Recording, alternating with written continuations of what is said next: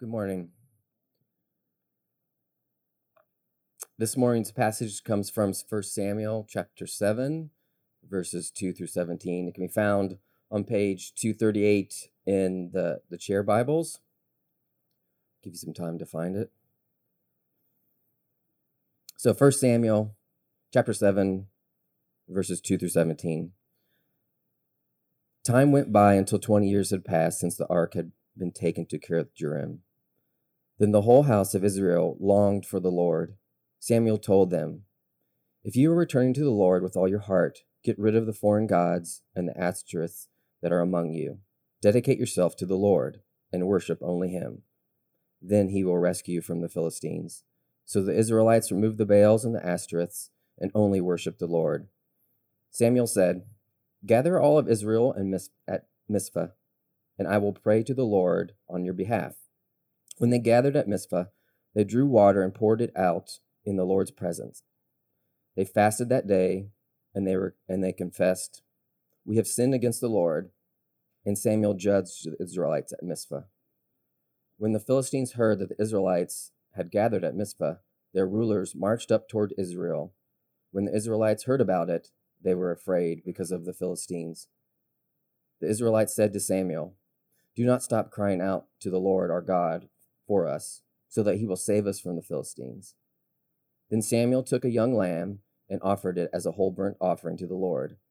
He cried out to the Lord on behalf of Israel, and the Lord answered him. Samuel was offering the burnt offering as the Philistines approached to fight against Israel. And the Lord thundered loudly against the Philistines that day, and threw them into such confusion that they were defeated by Israel. Then the men of Israel charged out of Mizpah and pursued the Philistines, striking them down all the way to the place below Bethkar. Afterward, Samuel took a stone and set it upright between Mizpah and Shin, and he named it Ebenezer, explaining, "The Lord had helped us to this point." So the Philistines were subdued and did not invade Israel's territory again, and the Lord's hand was against the Philistines all of Samuel's life. The city of Ekron to Gath, which they had taken from Israel, were restored. Israel even rescued the surrounding territories from Philistine control. There was also peace between Israel and the Amorites.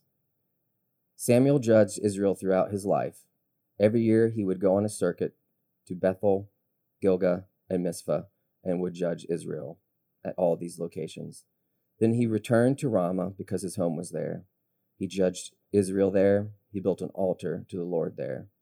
This is God's holy and inspired word. Thanks be to God.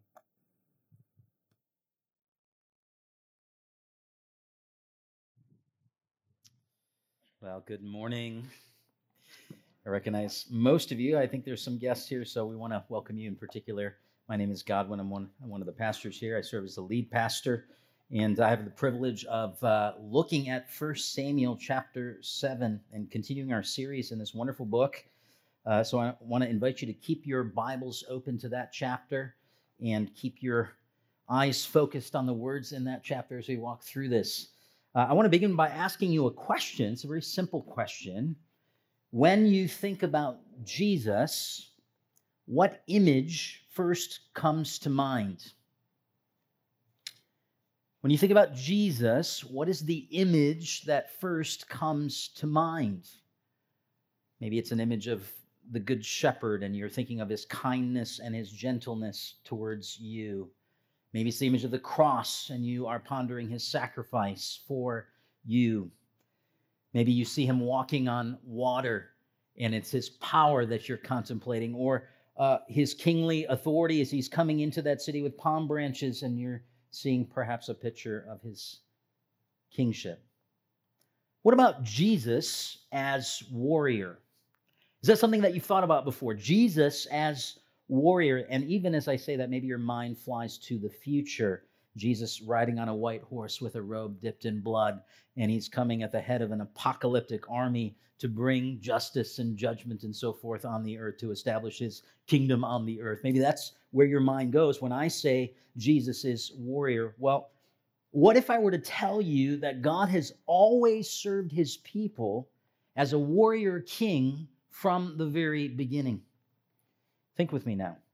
Throughout the Old Testament, God presents himself as a warrior king, saving his people. I want you to catch this. Saving his people by judging their enemies. You know when we first see this? It's in Genesis chapter 3, verse 15. It's in that cursed portion where God says that a child, a seed, a descendant of Eve will stomp the head of the serpent. And so there's a sort of holy aggression that is intrinsic to the character of God. He has always been committed to delivering his people by stomping out their enemies. And that's something we don't think about often. Now, where else do we see this? Well, consider the Exodus events from Egypt. How did God save his people? Well, he was their warrior king in that story. He judged the Egyptians. He sent plagues. He destroyed their army at the Red Sea. He allowed for them to be plundered by the Israelites. And here's why I'm bringing this up. Because here in 1 Samuel chapters 4 through 7, we see the same pattern of God acting as a warrior king, saving his people and judging their enemies. I usually don't have a lot of stuff on notes, but you'll notice that single sheet of paper in your notes, and flip that over, you'll see two figures. Okay, look at figure 1. It summarizes what happens from 1 Samuel 4 through 7. And you'll notice there, not only is it a chiasm, which I'm not going to explain right now, but not only is it a chiasm, but you'll notice there kind of a summary of the events that have taken place since 1 Samuel chapter 4. What has God been doing? He's been acting as their warrior king. How has he delivered Israel? Well, he fought on their behalf. Remember with me, 1 Samuel chapter 4, the ark was exiled. God himself was exiled. We expected the Philistines to carry Israel into exile, but it's Yahweh who is exiled in Israel's place. And then, from this place of apparent weakness, God defeats Israel's enemies when he's in the cities of the Philistines. And so he takes out Dagon, their god, and he sends plagues their way. Now, why is this important for you and for me? Well, we've got some enemies too, don't we? We've got some enemies. At the top of the list is sin. Sin that wars within our soul. We need God, our warrior king, to help us with that. Satan. Peter describes him as a roaring lion that seeks to devour the church. And so we need God's help to fight on our behalf against Satan and his minions. Death. Death is perhaps our greatest enemy. Just this past week, I lost a friend. Some of you know who she was. She was your friend too. And I went through a lot of emotions as I was thinking about this friend. Grief at the top of the list, sadness, but also anger, frustration, because death is not the way it's supposed to be. Death is our enemy. It made me want to shake my fist at death. So if you're at a funeral and you've got those kinds of feelings, let me just encourage you. Those are good feelings. Death is not the way it's supposed to be. So against these enemies, what hope do we have? Well, this is why Jesus is absolutely foundational for us. Because against these enemies, he is the only one who fights on our behalf and gives us the victory, right? And I want you to notice, this is what we're going to see in this passage. Jesus is the culmination of the pattern the Old Testament lays down for God being our warrior king. It's the very pattern we see in 1 Samuel chapter 7. You'll see the main point, not on the screen this time, but on your paper. So, hey, you don't have to write it down. Some of you are excited about that. Here's the main point in a sentence.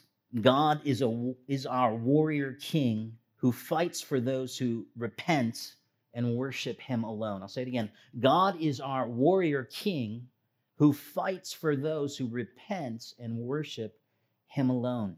I want to point out 3 episodes in this story. The first episode, as we're looking at verses 2 through 6, what we see is a preparation for this warrior king. A preparation for the warrior king. Now, even though the ark is back in Israelite territory, that sounds like it's good news. It is. But chapter 6, as we'll remember from last week, does not end well. The men of Israel are judged for their disrespectful treatment of the ark. And so God takes out 70 of them. And the ark is hidden away in this city, Kiriath Jearim. It's waiting to be installed. It's kind of in its wilderness-like period. It's not where it should be. It would take another 100 years before the ark would be recovered, and then even longer for it to be installed in Solomon's temple. So this is not a good situation. This is not the way things ought to be for the nation of Israel. So what happens next? Well, Samuel shows up on the scene, finally. For 3 chapters, Samuel has been mysteriously absent, and here he is. He's back on the scene. So for those 3 chapters, judgment came upon Israel. Well, now Samuel's back. It kind of signals that God's mercy is slowly starting to come back to the nation of Israel. So in this chapter, we can trace God's hand, Yahweh's hand, through the ministry of Samuel. And it takes the shape of God being their warrior king. I want you to take note of verse 2. It talks about how 20 years had passed since the ark had been taken back to Kiriath Jearim. Now, what was happening in this time period? We don't know for sure. I think it's very possible that Samuel was calling them to repentance. He was preaching God's word to them in the many Israelite cities for 20 years. And apparently, notice at the end of verse 2, there was a sign that Israel responded. It says, then the whole house of Israel longed for the Lord. So Samuel begins to lead this nation in corporate renewal. So, Christian, if you feel discouraged by the apparent lack of spiritual fruit in your word ministry, maybe that's as you're teaching your children or your grandchildren, or as you're teaching a Sunday school class, or as you're in your neighborhood and reading the Bible with someone who may not know Jesus, and you're thinking, why don't I see spiritual fruit? I want you to remember Samuel's example here. He labored, get this, for 20 years just to get Israel to obey the first commandment, right?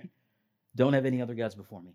20 years before he saw spiritual fruit in God's people. And so let me encourage you, if you're in that season of ministering God's word, to be patient, to be prayerful, to be persevering. Samuel then instructs Israel in verse 3. Let's read this together. If you are returning to the Lord with all your heart, get rid of the foreign gods and the Ashtoreths that are among you. Dedicate yourselves to the Lord and worship only Him. Then He will rescue you from the Philistines. Here's a picture, friends, of true repentance. It's good to have sobs and sorrows over our sins. That's a good place to start. That's often where our repentance begins, but it's much more than just that, right? True repentance is confession plus action. So you think about your own repentance maybe in the last few weeks, and you think about particular sins or idols that you've been fighting. Has your repentance been confession plus action? The word repent means literally to turn away, to change directions. And so, friends, true repentance always results in true change. Sometimes we take mere tears and sorrows to be infallible signs of repentance, but not necessarily so. We tell ourselves things like, I'll be okay. I'll be okay. It won't happen again. I've got it under control. And then we attempt to sometimes kind of manage our sin instead of actually, as Paul says, putting it to death. Listen, people can be internally moved without being actually changed. And so Samuel's preaching to Israel in this moment is meant to counter this sort of frothy version, the superficial version of repentance. He presses them, notice, he presses them to go beyond the merely emotional response. What does he say? Return to the Lord with all your heart. Get rid of the foreign gods. He doesn't say, hey, tuck those foreign gods away in a closet. He says, get rid of them. Set your hearts on God. Worship Him alone. Friends, genuine repentance, according to Samuel, is tangible.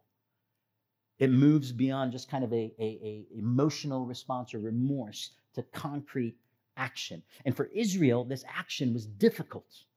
The Canaanite religion of the land included worship to Baal and Asherah, the male-female deities of favor and fertility. So get this, I kid you not. Attending a Canaanite worship service meant having the chapel and brothel in one location. Okay, so it not only helped your crops, it helped your libido. And so Israel had to give this up. They were entwined with these idols. They were entwined with this worship, this false worship. And they had to give it up. They had to break with these idols. And so only a supernatural repentance could break them of such bondage, right? Now we're at the heart of true repentance. Real repentance meets God's demand for total allegiance with whatever it takes to obey it. It reminds me of Jesus' words in the New Testament when he says, hey, if your eye causes you to sin, do what? Gouge it out. If your hand causes you to sin, do what? Cut it off. Now, obviously, he's not talking about literally cutting out your eye or your hand, but he's referencing kind of a radical spiritual amputation, right? You got to take repentance seriously because God is holy. So that's something that we do. Friends, whatever idol is there in your life right now, maybe it's your job or your social world, a particular relationship. We can idolize our kids. We can even idolize good things like ministry. The thing that you've elevated to a God level, the thing that you functionally worship and serve and sacrifice for. Does anything come to mind? Anything more important to you than God? Anything that absorbs your heart, absorbs your imagination more than God? Those are your idols. So, brothers and sisters, can you identify an idol in your life? One or two. Is it a lust for power or control? Is it an ungodly desire to be loved and affirmed? Are you enslaved to comfort and convenience? What about a particular friendship or a romantic relationship?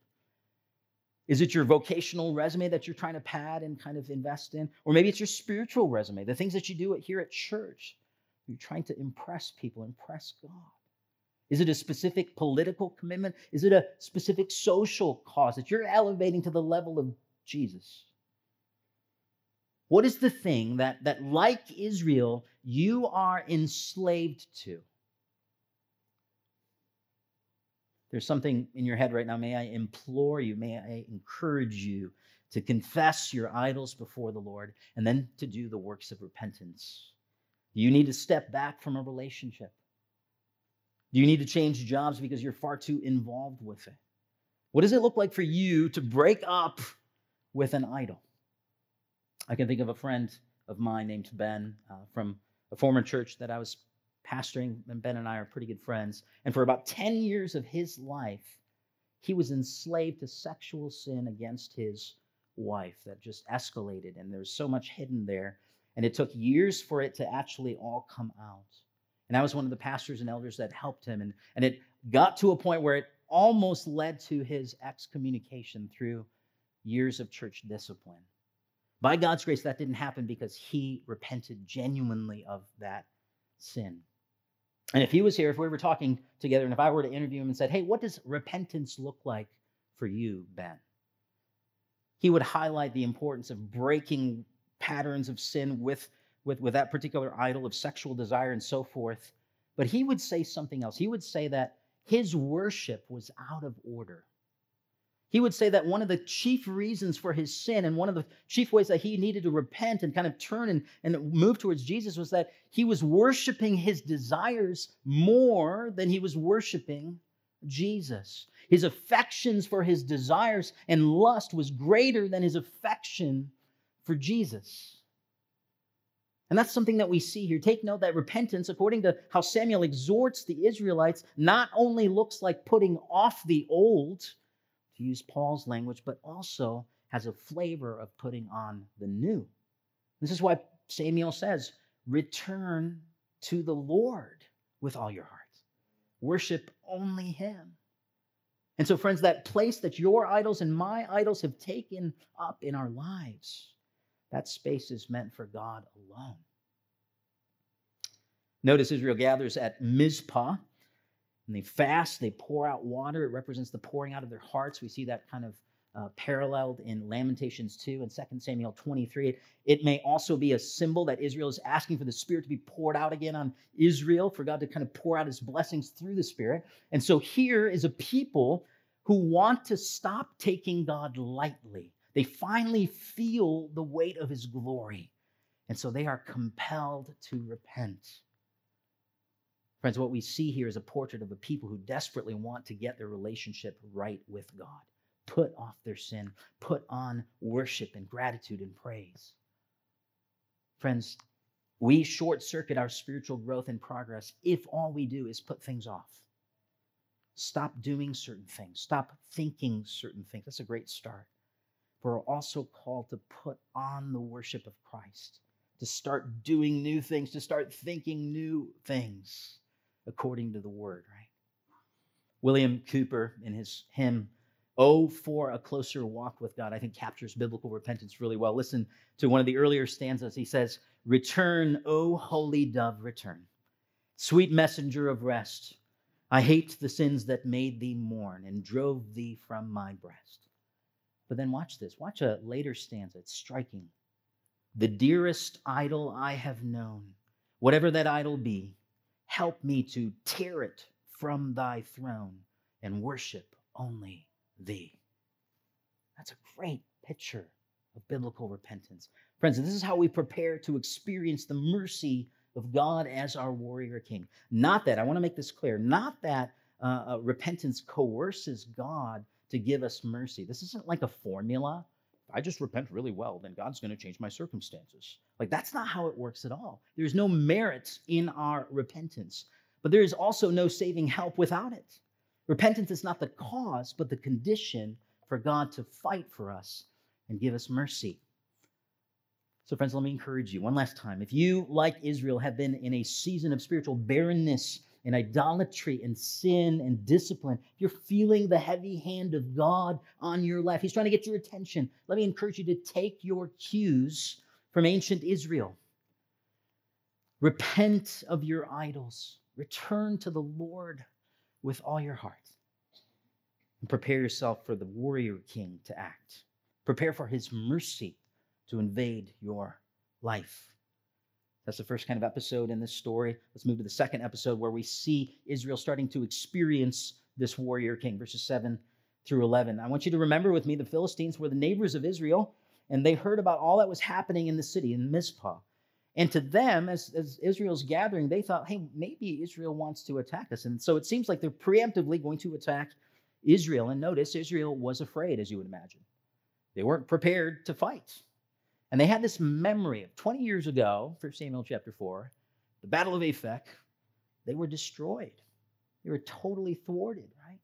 34,000 Israelite footmen were destroyed by these Philistines. And so this situation didn't look good. Notice Samuel's exhortation to them. He says, trust in God, cry out to Him, and He will save you. Now, friends, what happens next may be surprising because Israel doesn't just kind of pray and then arm up. Like, that's what we think they would do, right? Okay, let's pray, cry out to God, pick up the spear. Notice Samuel makes an offering to God and cries out on Israel's behalf. Samuel acts as Israel's priest, standing in the gap, mediating God's mercy to them. And so on this day, Israel was able to kind of stand in God's presence only through sacrifice, right? You'd expect that Samuel would kind of get up and do a Braveheart speech for them. Let's get them rallied and excited, and here we go. Here's your spear, here's your sword. Let's go take out the Philistines. But that's not what happens at all. He sets up a sacrifice. Interesting, right? Friends, blood needed to be spilled for Israel in order to be right with God.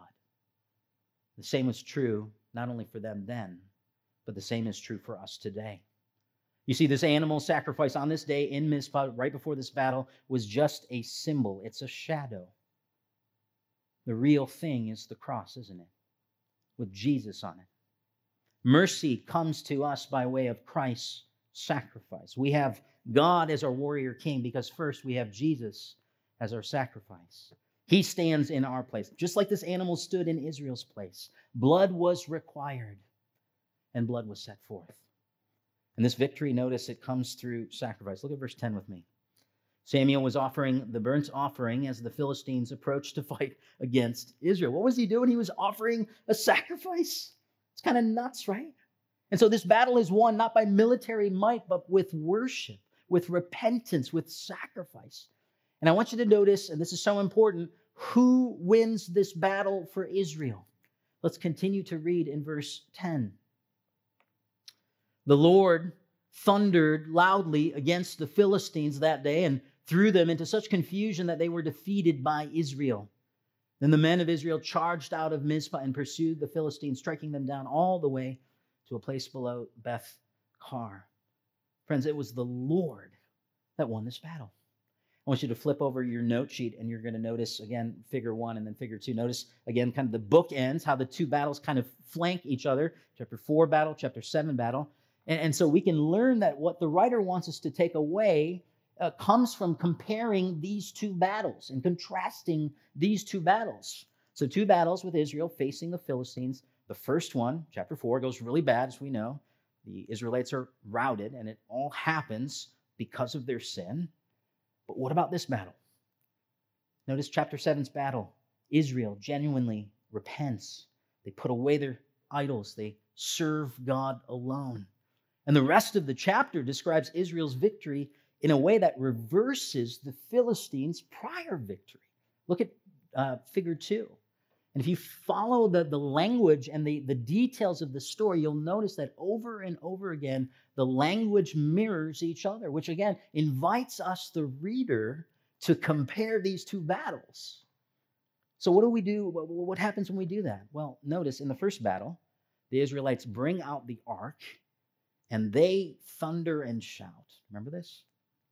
So they've got their good luck charm. They've got the Ark of the Covenant. They think that they can manipulate God. They think that they can control the situation.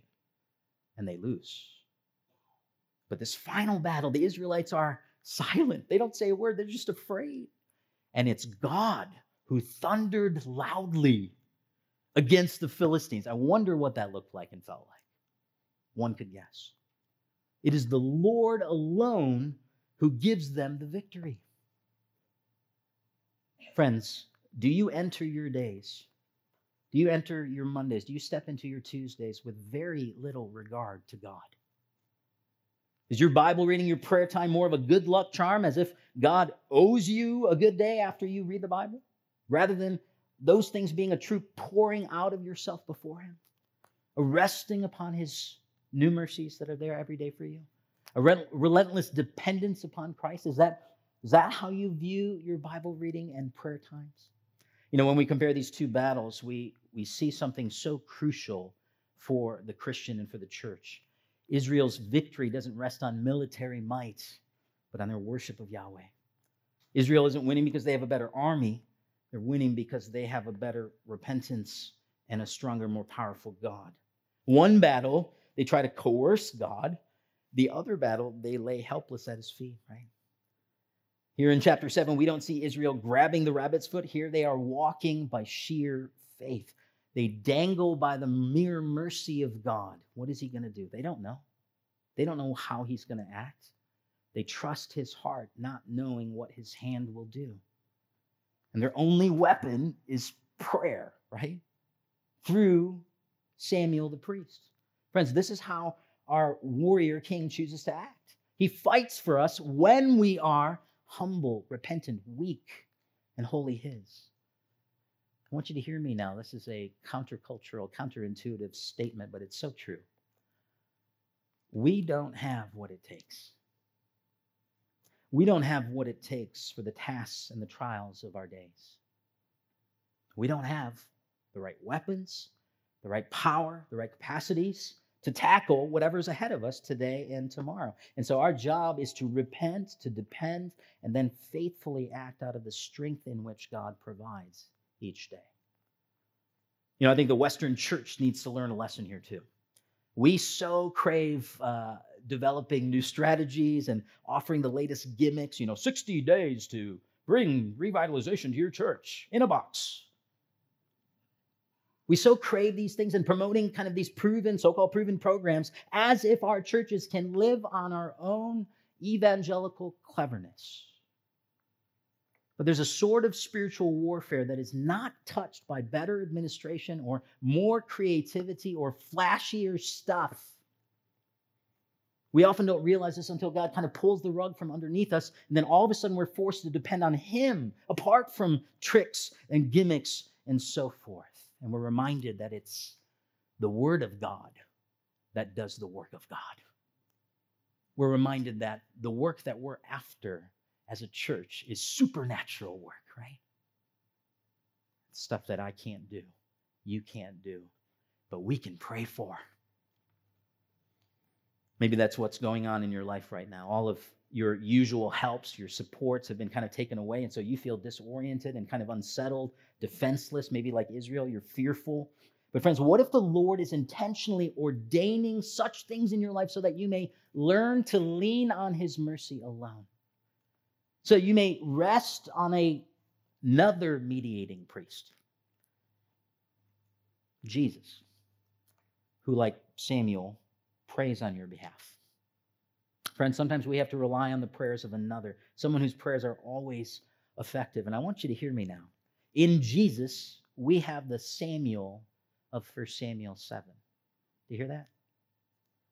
Think about this, friends. Romans 8 says that Jesus right now is interceding on behalf of the saints.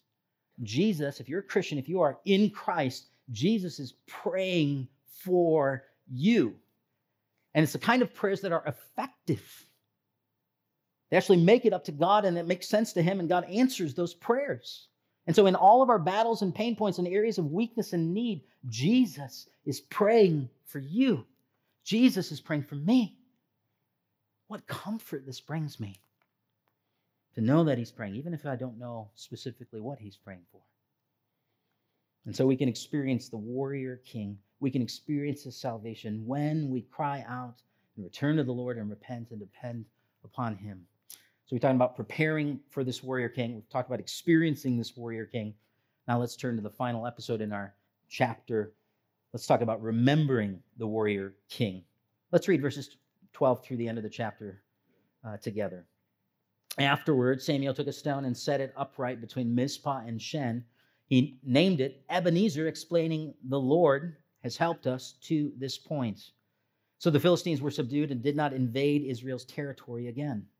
The Lord's hand was against the Philistines all of Samuel's life. The cities from Ekron to Gath, which they had taken from Israel, were restored. Israel even rescued their surrounding territories from Philistine control. There was also peace between Israel and the Amorites. Samuel judged Israel throughout his life.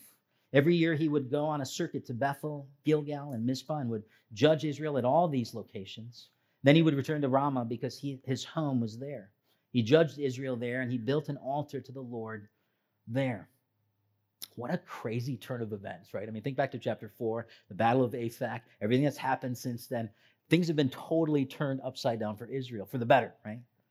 But to really kind of take in this moment, we actually have to kind of zoom out and take in the entire story so far. Because this entire story, from Aphek to Ebenezer, and all of the crazy stuff that happens in the middle, it's all Hannah's prayer back in chapter 2 coming to fruition. It's really cool. I want you to see this. Flip back to 1 Samuel chapter 2. So you remember God provides Hannah with a baby, and we talked about how God's work in her womb to bring her life was a picture of how God was going to work in the nation of Israel, right? So that's what we see in this song. Now look at verse 4 with me. The bows of the warriors are broken, but the feeble are clothed with strength. Now down to verse 7. The Lord brings poverty and gives wealth. He humbles and he exalts. He raises the poor from the dust and lifts the needy from the trash heap. He seats them with noblemen and gives them a throne of honor. For the foundations of the earth are the Lord's. He has set the world on them. He guards the steps of his faithful ones, but the wicked perish in darkness. For a person does not prevail by his own strength. Those who oppose the Lord will be shattered. Now watch this. He will thunder in the heavens against them. The Lord will judge the ends of the earth. Isn't this what we have seen for 4 chapters now? This is exactly what God has been doing, right? In chapter 4, the corrupt house of Eli is torn down at the battle, and the crushing of the Philistine god Dagon. The Philistines destroyed. And now the poor and the weak, the Israelites, are raised up from the dust. And he sets them in the honored seats of the noblemen, right? What God prophesied in Hannah's song, he is now fulfilling for Israel. What God did in that womb, in Hannah's womb, bringing her life, he's now doing in Israel, bringing them spiritual life.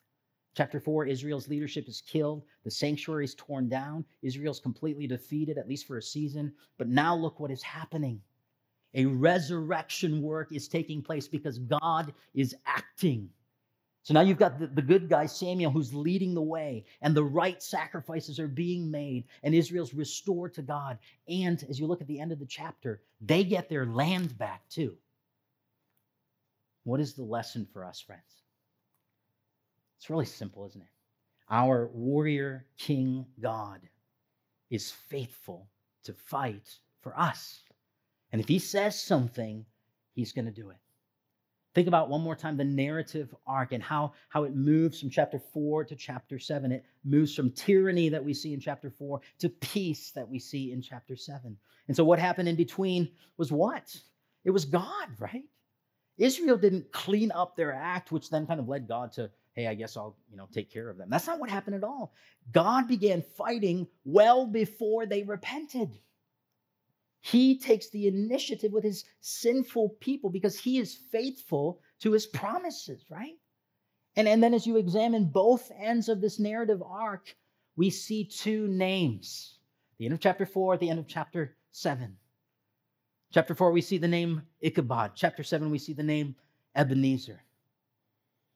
And both ends of this arc are memorialized in this name. The exile of God was memorialized in the name Ichabod. The glory has departed. Now the victory of God is memorialized by this other name, Ebenezer. The Lord has helped us up to this point. And that little phrase, up to this point, is so telling. There's kind of a whole chain of mercies that I think Samuel is remembering in this statement, in this little statement. He's probably going way back in the past and gathering up a bunch of gratitude. So Abraham and the rescue from Egypt and their preservation in the wilderness and their promised land conquest and all the ways God has been faithful to this nation. Even in the dark times, even in the times of spiritual barrenness, God was helping them, right? Helping them to know themselves, helping them to know their sins, helping them to know his judgment, his disciplinary love. It's all mercy, isn't it?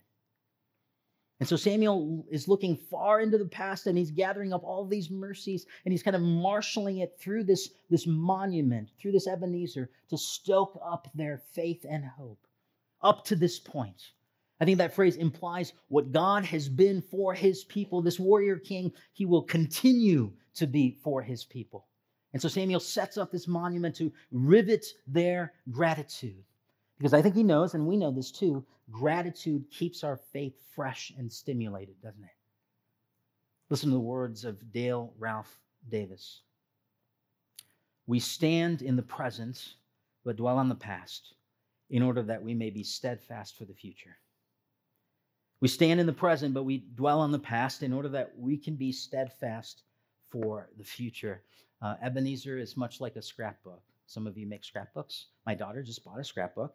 And she's like putting pictures in there and she's trying to, put it together. My wife's done scrapbooks in the past as well, kind of commemorating certain seasons of our life, right? And maybe it's an old photo album or your Facebook memories or something like that. There's something about seeing those pictures which kind of stimulates our memories. And those memories stir up love and produce appreciation in us, right?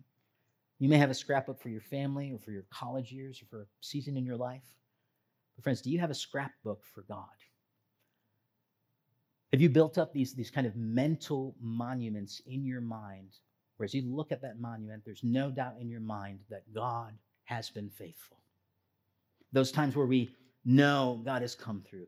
Maybe it was a season of pain or a trial, but in the midst of it all, you know that God was there, guiding you, helping you, comforting you, protecting you.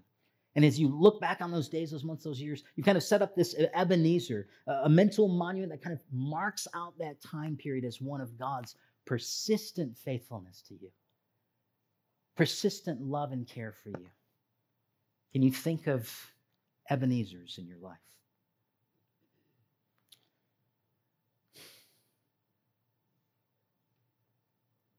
I can think of one particular Ebenezer that has been significant for me as I was thinking about this passage, and as I was thinking about the hymn that we sung earlier, "Come Thou Fount," and that second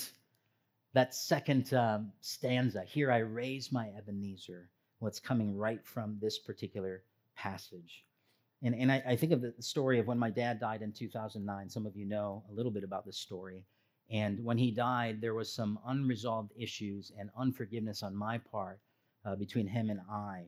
and there's a tension there that was not resolved. And so when he died, there was a finality to it that was overwhelming, if you can understand. And so I had to deal with that before the Lord. I had to understand, how does the Lord forgive me in this particular situation? So I had a very kind pastor named Doug who came alongside me and just started to work through this with me. And I sat in his office one day. I'll never forget this moment. This is one of my Ebenezer's. I'll never forget the moment where he sat there and he opened up the Gospel of Matthew and he pointed me to a story that depicts the extravagant grace and forgiveness of Jesus. And then he just asked me a question. He said, "Do you believe that God forgives you in Christ?" And I just kind of shrugged my shoulders because I wasn't believing that in that moment. And so he kept asking me that question. And then he turned the question into a statement. And he said, "God forgives you in Christ. God forgives you in Christ." He had to say that maybe 6 or 7 times before I sensed that it was true. And I tell you what, this is one of those moments where I knew without a shadow of a doubt that God was present. And he ministered to me by his word, through his Spirit, through a mere mortal, sinful man named Doug. That's one of my Ebenezer's. What about you? What are your Ebenezer's? Right now, you may be living between the battles of Aphek and Ebenezer, right? You're tempted to despair. You're pressed close to the limit. You're almost too tired to care. You're frustrated because you can't see the light of the glory of God in the face of Jesus. He just seems so distant from you. My friends, what if you push the replay button? What if you examined your scrapbook for God, those mental Ebenezer's in your life, where it was clear to you, man, God was in this. God was for me. God was my help. God showed up and dealt with it. Sometimes this is all that we need to sustain us in the present. This is what kind of fuels our faith and keeps us going, keeps us persevering, right? Do you have these mental monuments? You know, at another level for all Christians, our greatest Ebenezer is the cross, isn't it? For at the cross, what do we see? We see the seriousness of sin, the weight of God's glory. We see that God doesn't sweep sin under the rug, but is willing to judge sin fully. But we also see the generous, the extravagant, the lavish grace of God in Christ, because this is where we see God coming to help sinners, right? And so we can raise up the cross together every single Sunday, every single moment of your life. You can raise the cross up as your Ebenezer, and you can say, "Thus far has the Lord come to help me." If he's helped us thus far with the grace of the cross, will he not help us bring us safely home to glory? You know, he may not protect us from illness. He may not protect us from cancer or job loss or from loneliness. But he will protect us from ultimate destruction and eternal harm, won't he? So, brothers and sisters, when you feel overwhelmed with your problems, maybe you're feeling that way right now, when you feel like God has abandoned you or he's distant from you, when you feel threatened by the circumstances of life, maybe the circumstances of life right now are harsh, I want to encourage you to hold up the Ebenezer of the cross, to remember God's faithfulness to you at Golgotha. The cross is our Ebenezer, the great declaration of God's help, is it not? And recognize that if he could do that for you and for me, then will he not do whatever it takes? Will he not pursue you at all costs? Will he not fight whatever battle that needs to be fought on your behalf so that you can get over the next hurdle, that next thing, that next sin in your life? Jesus is our warrior king, and he has come to fight for those who repent and worship him alone. Amen. Let's take a moment of silence now to reflect on the passage, prepare ourselves for the Lord's Supper.